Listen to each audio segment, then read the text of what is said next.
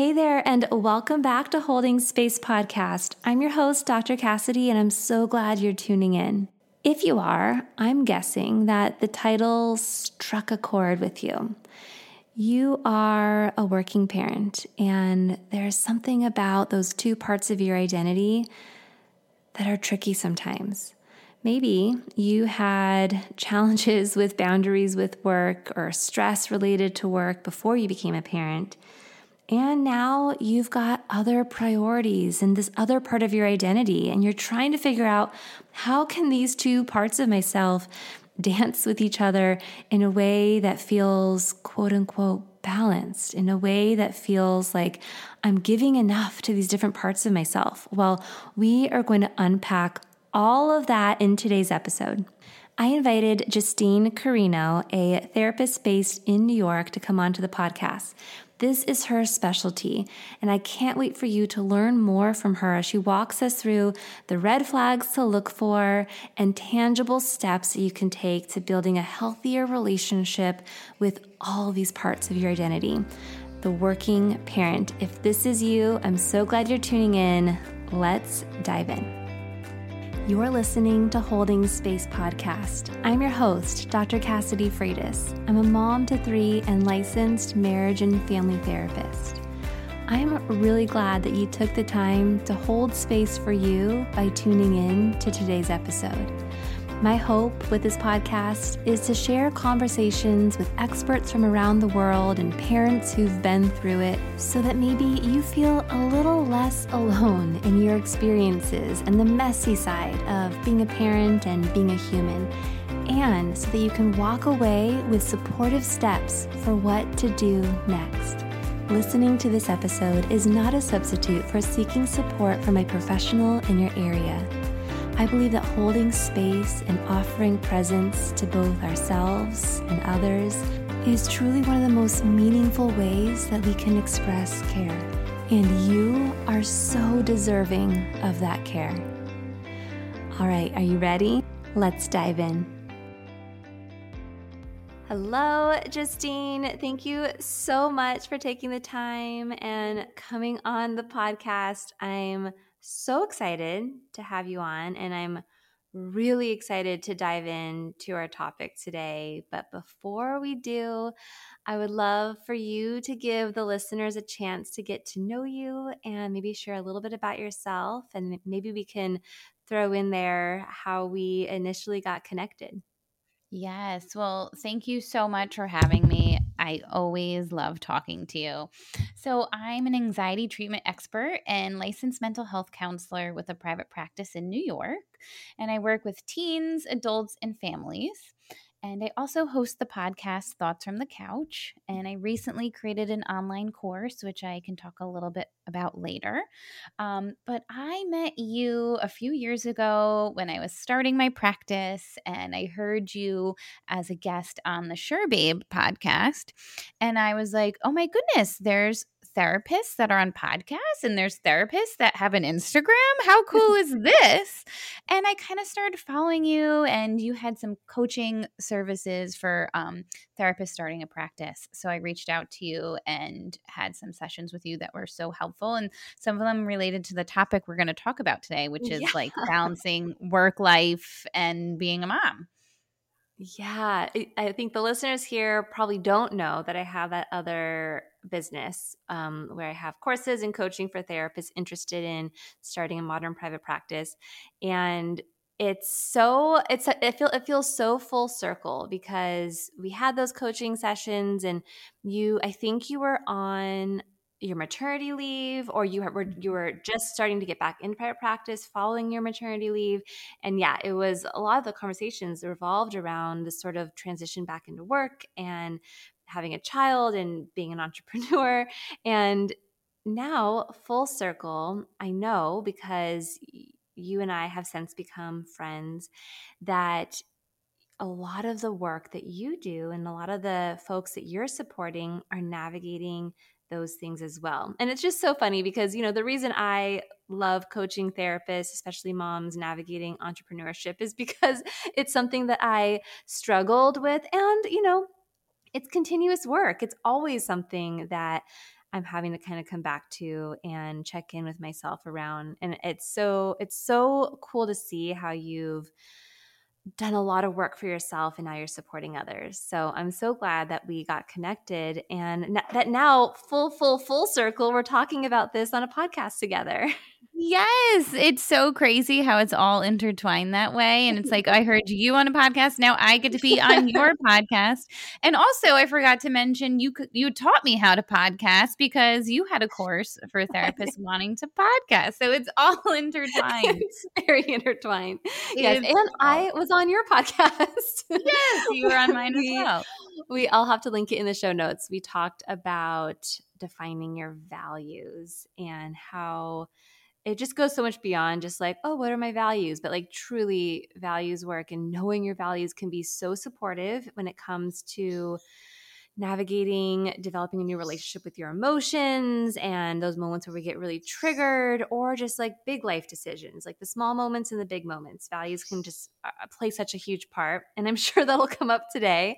But let's kind of set the stage. So we're talking here about this idea of balancing work and parenting. And I think I'll quickly come out and say, like, I think this whole idea of balance is BS. Like, I just, like, balance means that everything's equal on both sides. That's balance, right?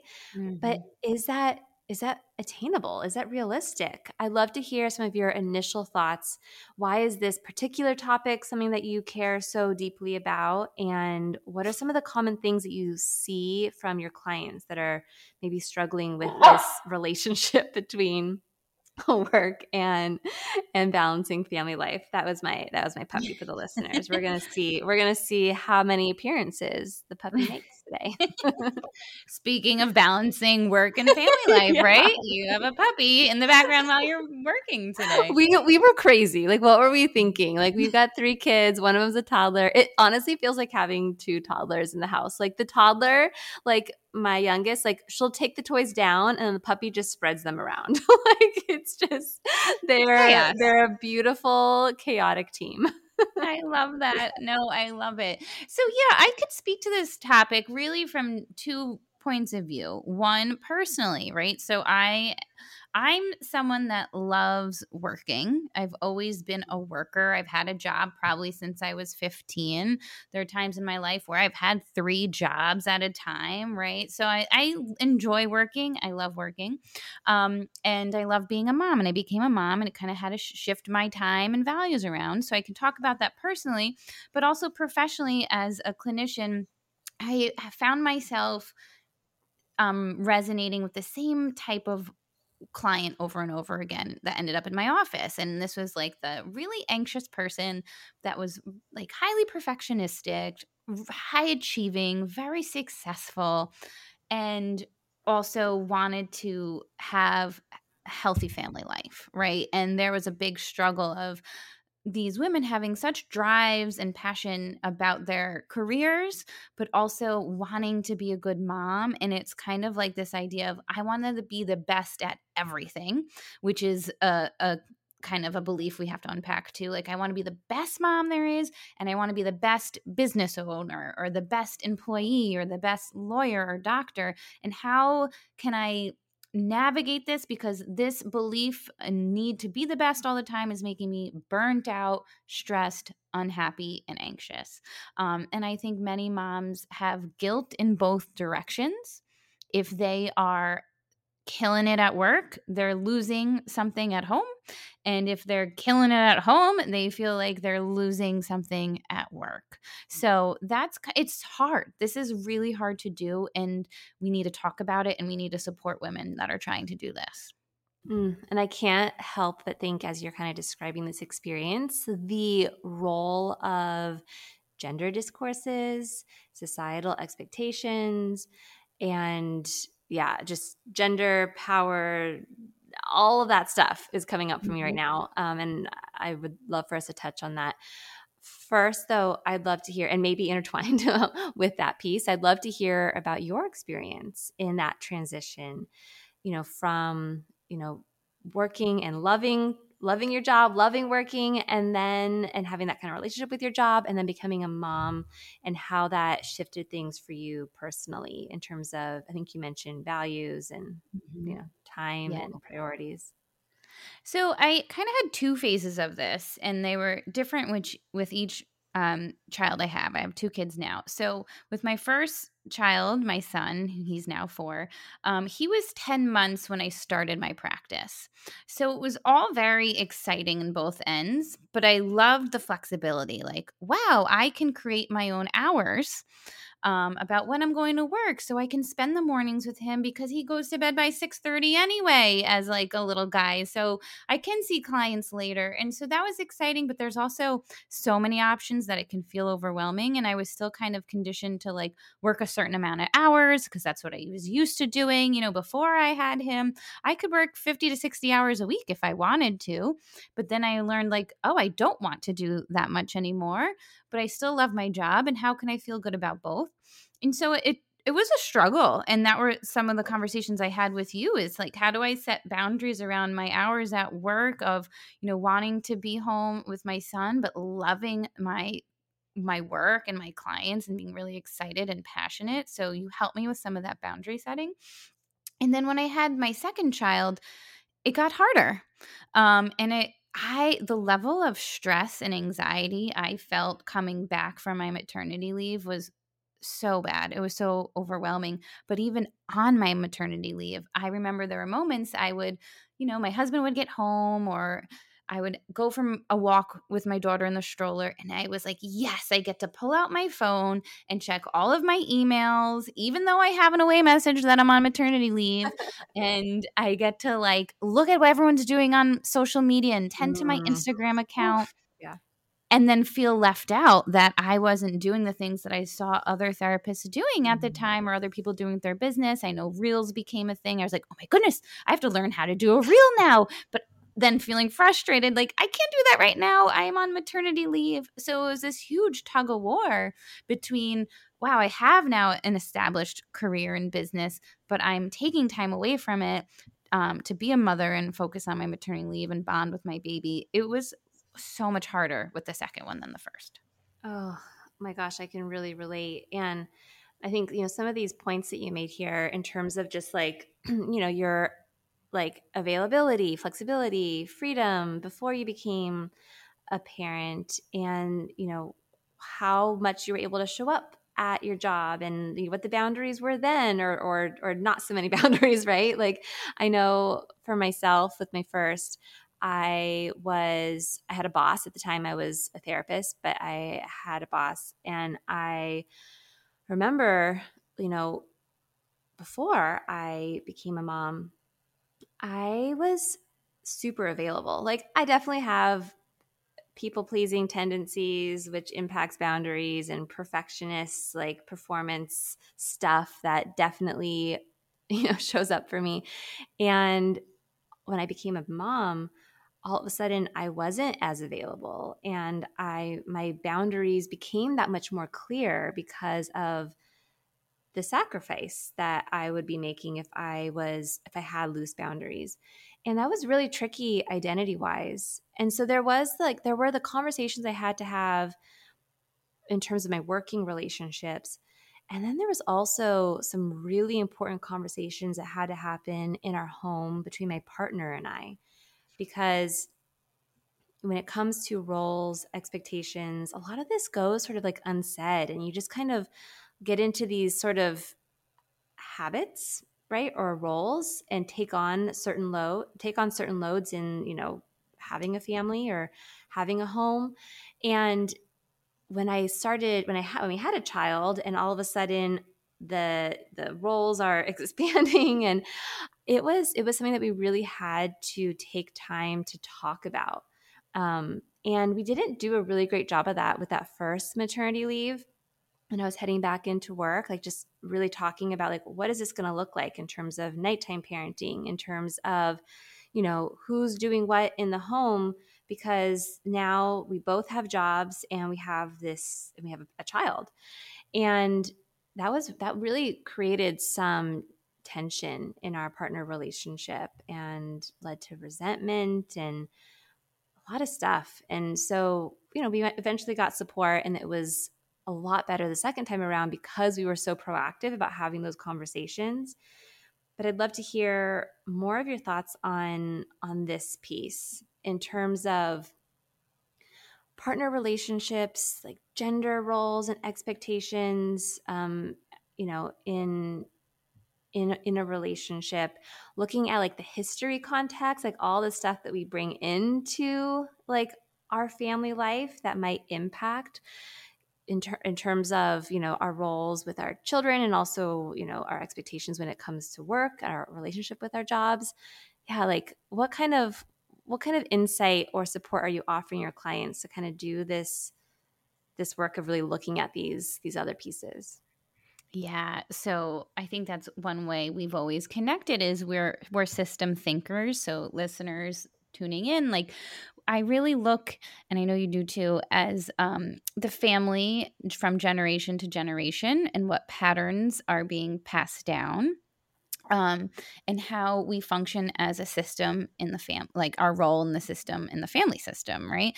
So I do something called a genogram with every single one of my clients where Mm-hmm. we map out the family tree and we look for 3 generations. And a lot of times people are like, why do you want to know about my grandmother? And I get to explain, like, Yeah. this is the map, this is the blueprint to who you are now, but specifically why you have the beliefs that you have.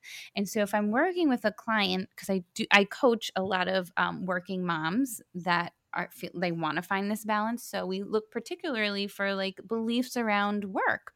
Beliefs drive behavior, and our beliefs come from life experiences, which include how our parents did things, how our parents modeled things to us, how our community or greater community models to us or has expectations for us. So we want to look at that in terms of work-life balance, right? Were your parents people that both worked really hard? Did they like their jobs? Did they hate their jobs? What's the Mm. narrative around that? Where did your grandparents come from? Were they immigrants? What's their view on making it here in America? What did hard work look like, right? Were there stay-at-home moms? Was there financial struggles? So we really get deep and unpack all of this information because it helps inform your choices around work and your beliefs around work, if that makes sense. Yeah. And, I want to make it clear that when I'm talking about like my partner relationship, I'm in a heterosexual relationship. And so that's sort of, when I am reflecting on my own experience, it's myself and my husband. And as you were talking, I was thinking about our partner relationship in terms of like what was modeled to him, or what role model did he have for like what it means to have children and have a job and, have a role in the house in raising kids.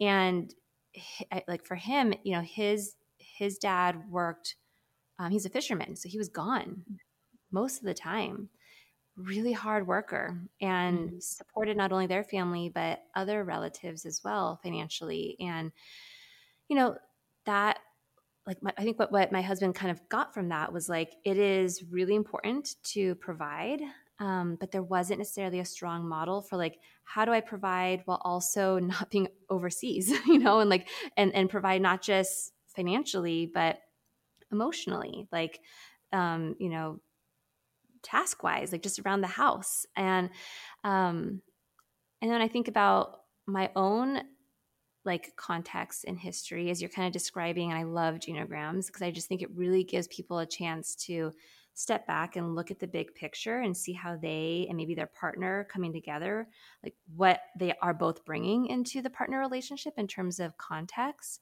but also gives people a chance to see what cycles do I want to break, if I want to be a cycle breaker.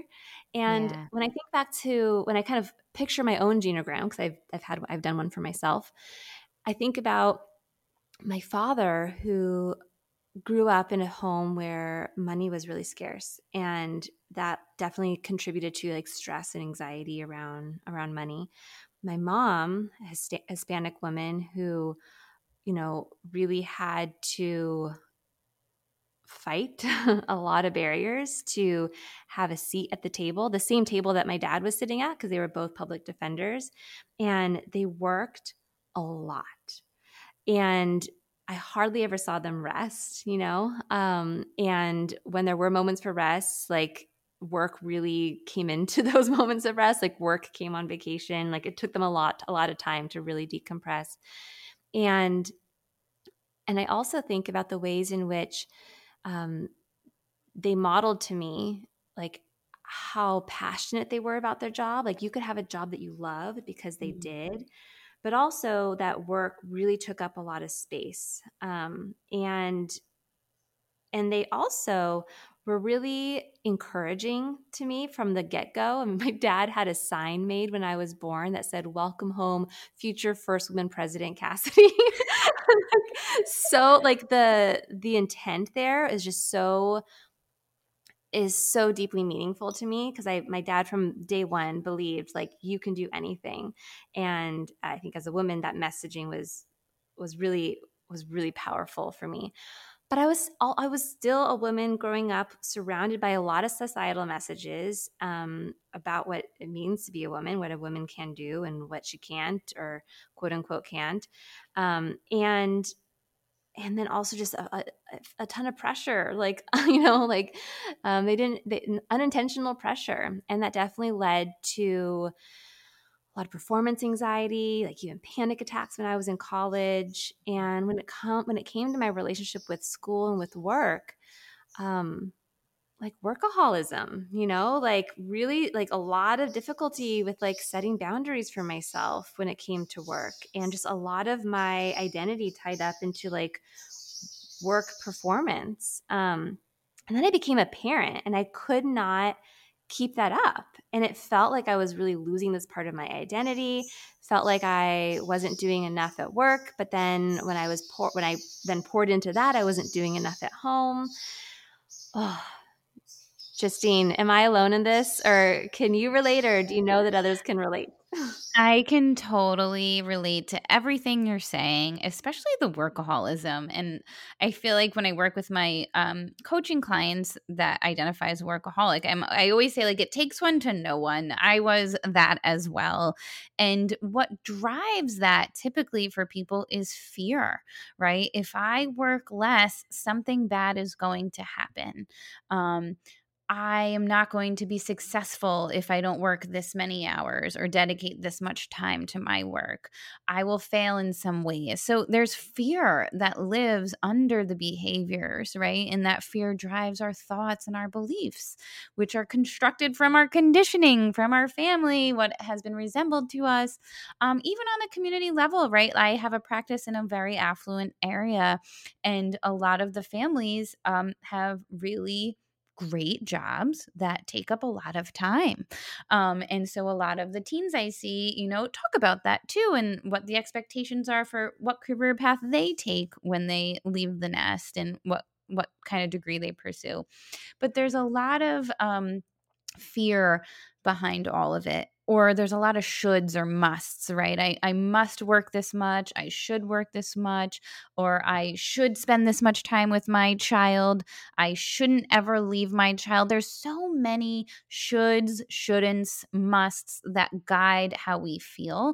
And we really need to unpack all of that. And sometimes that unpacking is getting to know the family history, like you're sharing with yours, right? So you were modeled such amazing things. And you had such cheerleaders for you becoming a working woman, which is phenomenal. But we also have to recognize, you and I, we love our jobs and we're blessed to have careers that we're excited about. There's so many women that have children and then go back to work because they absolutely have to, because financially they have to. Um, or they have jobs that they resent and they hate, and so then it's even harder to leave their child or their baby because they know they financially need to do it. So it's complicated and looks different for everybody.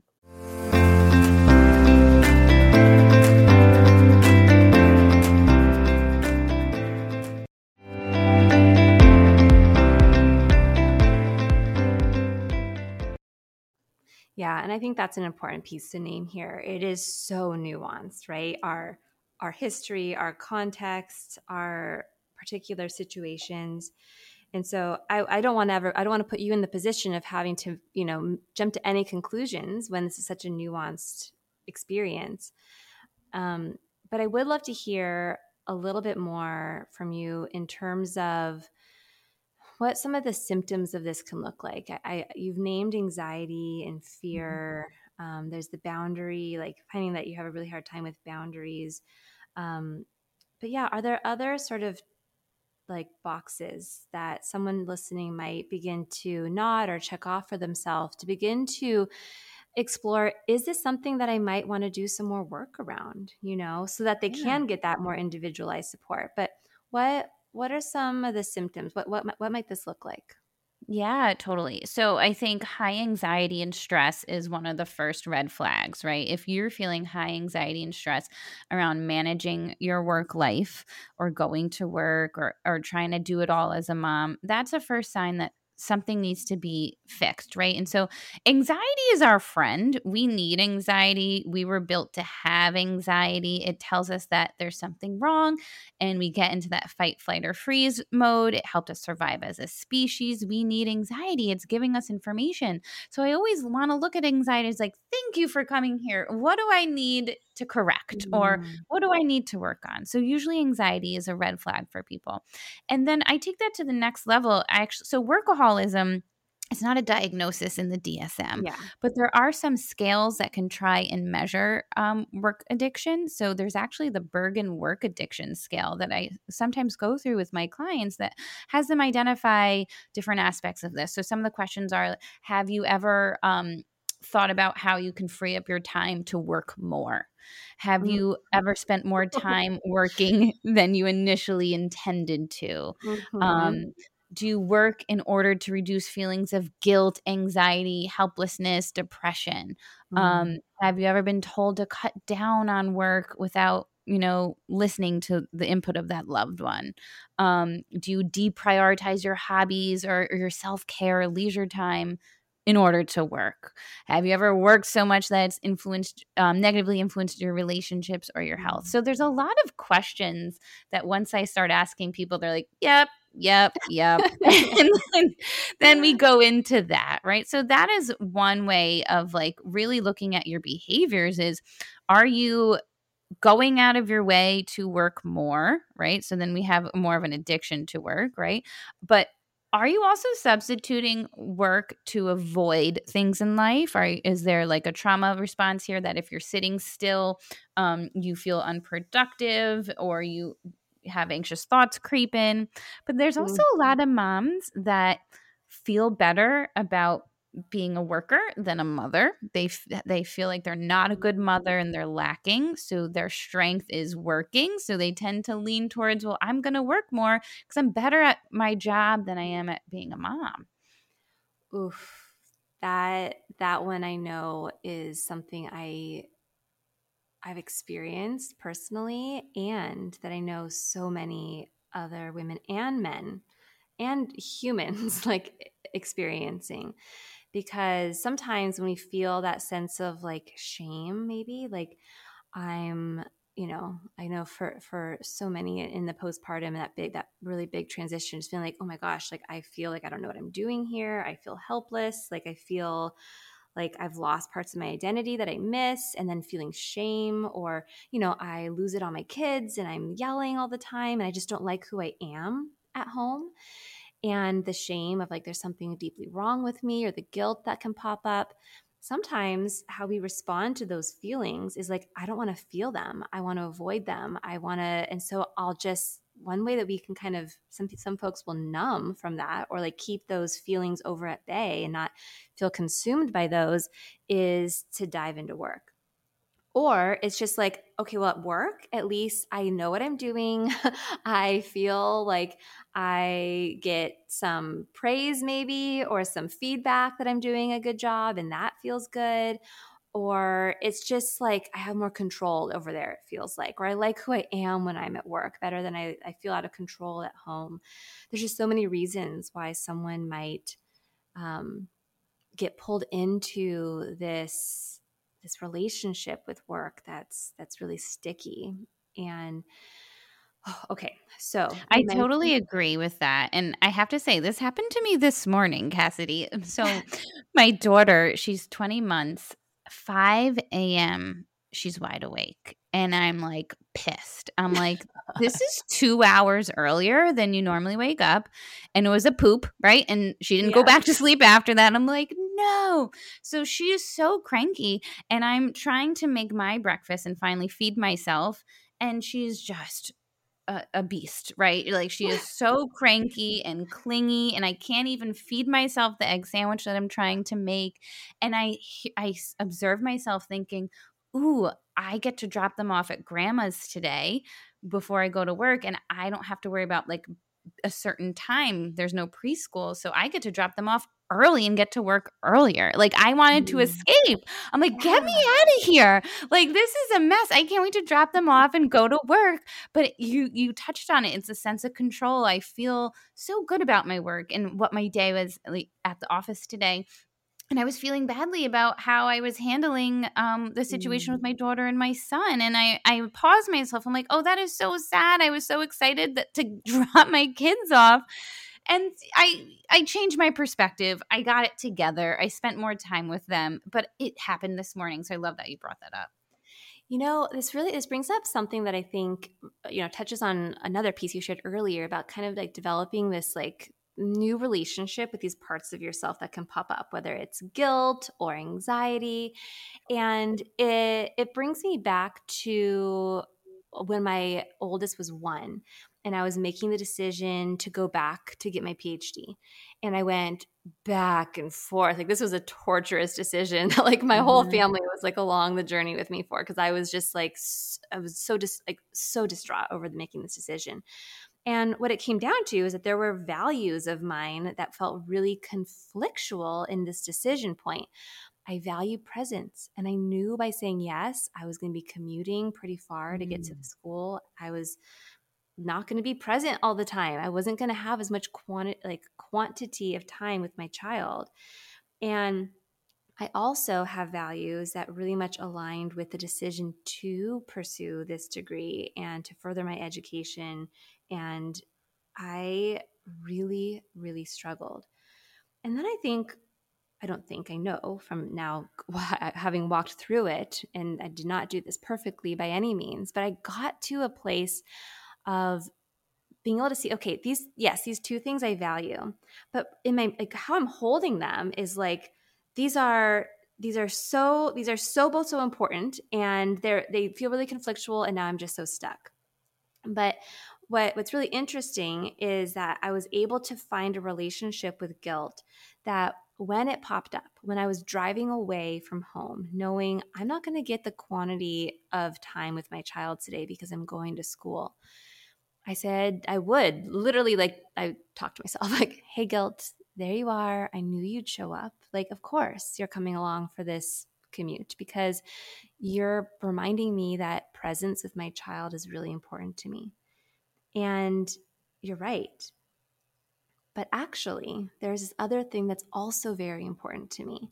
And if I feed my soul by doing this, then the quality of the time that I spend with my child once I'm there is going to be that much more present because I am connecting to this other part of myself. So you're right, guilt, but the guilt doesn't always get the whole picture. It doesn't look at the whole context. Like guilt just pops up and is like, oh, but you're doing this thing and it's out of alignment with this thing that's really important to you. And it's like, wait, hold on, let's breathe, let's pause.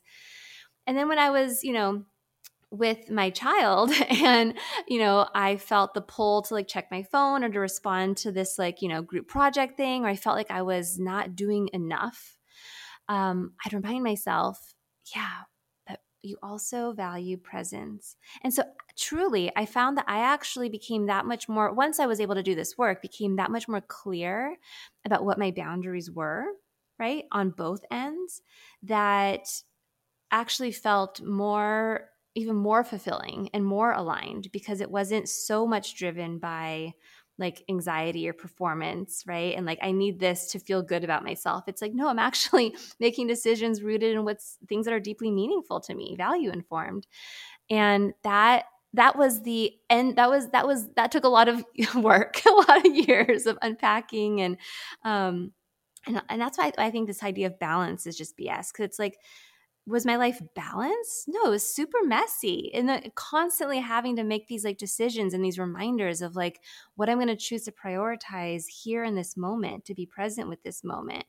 And a whole lot of conversations with my partner so that we were sharing the load, right? And that we had clarity on like who was doing what and how we were supporting each other with equality in our relationship. Um, and lots of things that I came up against, just in the world, like, in terms of like how much, the paid leave, and like there's so many things to come up against when you're doing this work. And I think it's so important to name that. So that when someone's like, this feels really freaking hard, it's like, yeah, it is hard because the world literally is not set up to support women in, in the workforce. Ugh, gets me So riled many up. good points. But yeah, I'd love to hear more of could you kind of walk us through some of these steps of like developing this relationship, this new relationship, whether it's with anxiety or with guilt or these beliefs of these shoulds, or even just these big societal discourses that we just are breathing in every day. Like, what are some tangible steps of what this might look like in the work? Yeah. Yeah. So I think step one is trying to really observe your self talk, right? What are you saying to yourself in your brain on that drive, like you noticed to and from work? What you're saying to yourself over the weekend about work? What are you saying to yourself about your role as a mother, right? Observe those thoughts. Start to be very present with those thoughts and try not to attach to them. Try not to judge them. Just kind of take note of what are these thoughts? Are these thoughts helpful to me? Are they hurtful to me? How are these thoughts making me feel? And that's some of the kind of behavioral therapy I do with clients, is kind of observing the way we think, because our thoughts lead to how we feel and how we act, right? So you first want to get familiar with what's your pattern? What are the things you're even saying to yourself? Then you would get to behind those thoughts are those beliefs, right? And this is usually in the next step with a therapist or a coach, trying to figure out where did those beliefs that lead to the thoughts come from, right? With the modeling and the family life and the experiences. And we have so many beliefs that really limit us that we have to start to understand how we can challenge them, right? So that's step one.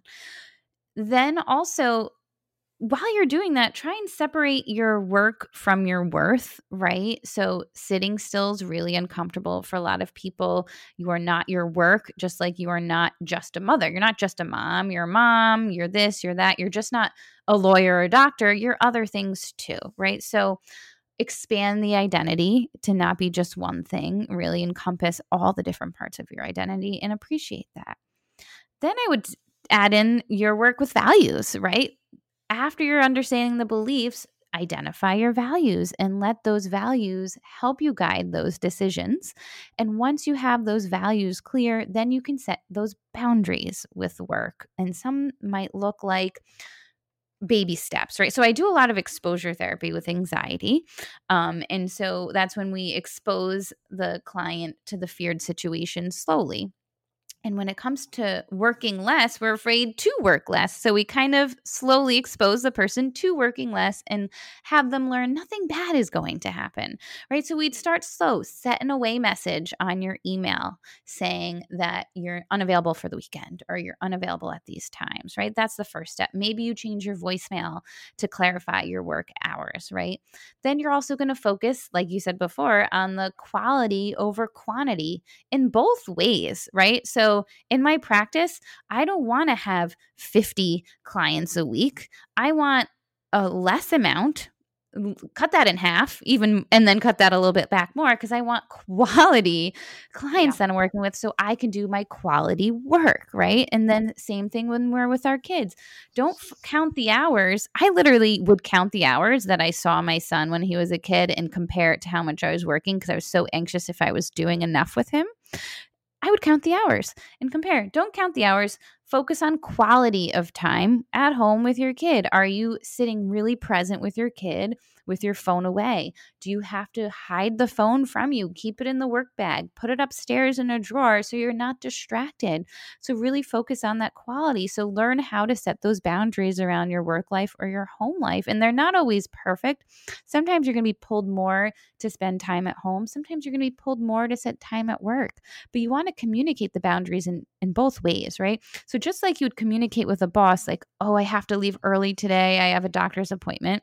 Communicate that with your kids too, or your partner. You know what? I have to work a little bit later today. I have an important presentation, but I'll be home at this time. So I think communication's key.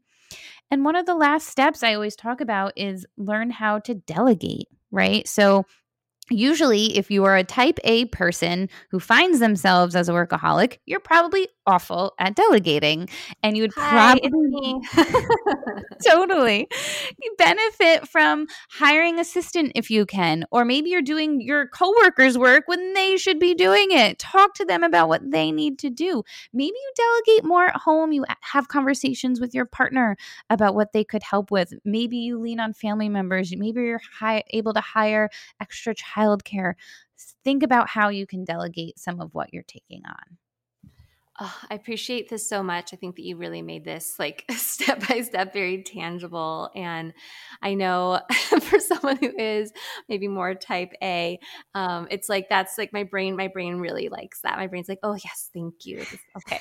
But I think it's also so important that like it's gonna be messy, right? Like it's I always, for myself, I have to do this, remind myself that like perfection's never the goal. Like, like now my idea of like trying to have a better relationship with work and all this, like I don't want to take all my old junk and like bring that into that work, right? Like that's not going to be perfect either.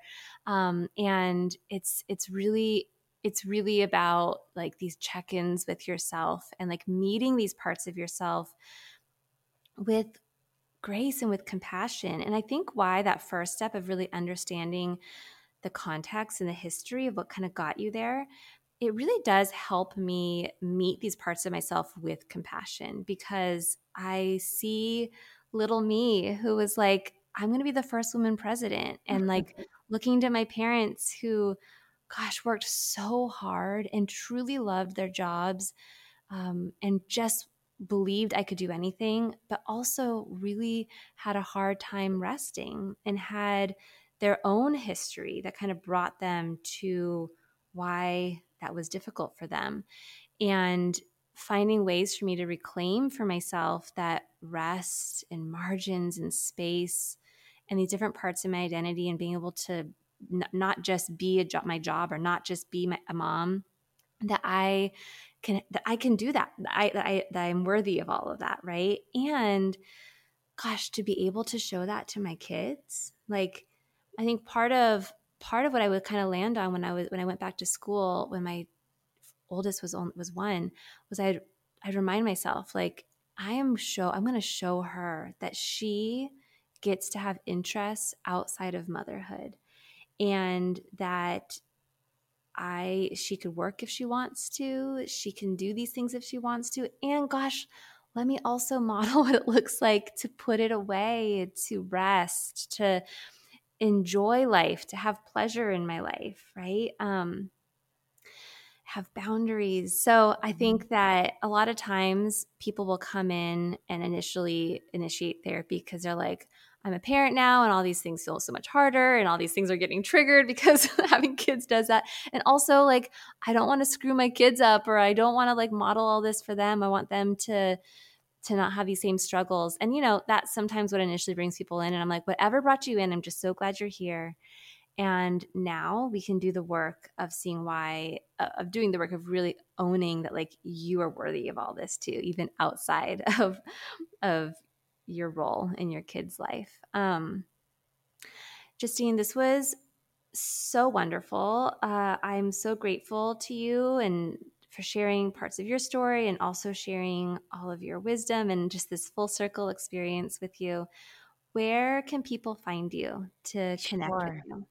Well, thank you so much for having me. I love talking about this topic and I love talking to you.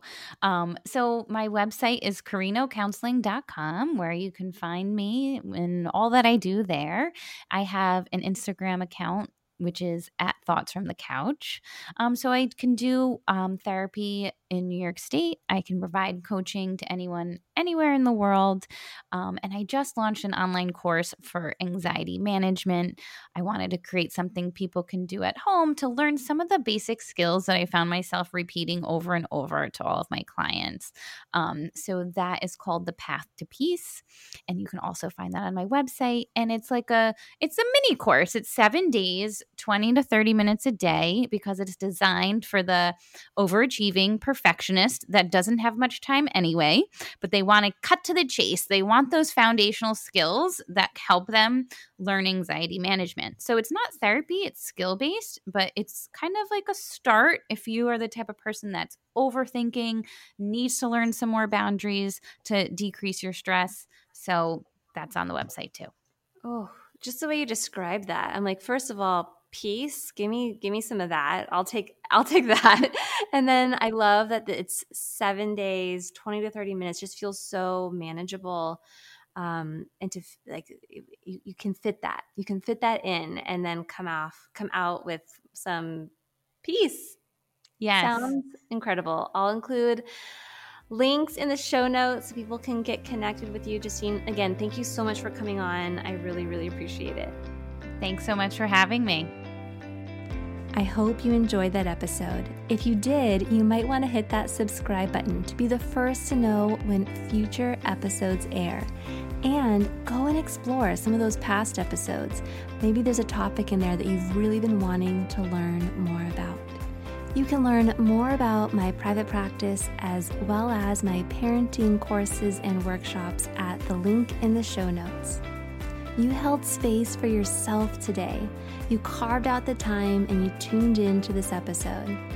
I hope you take a moment to honor how meaningful that is. Yes, to me for sure, but also for you. Thank you for tuning in, and I'll catch you next time.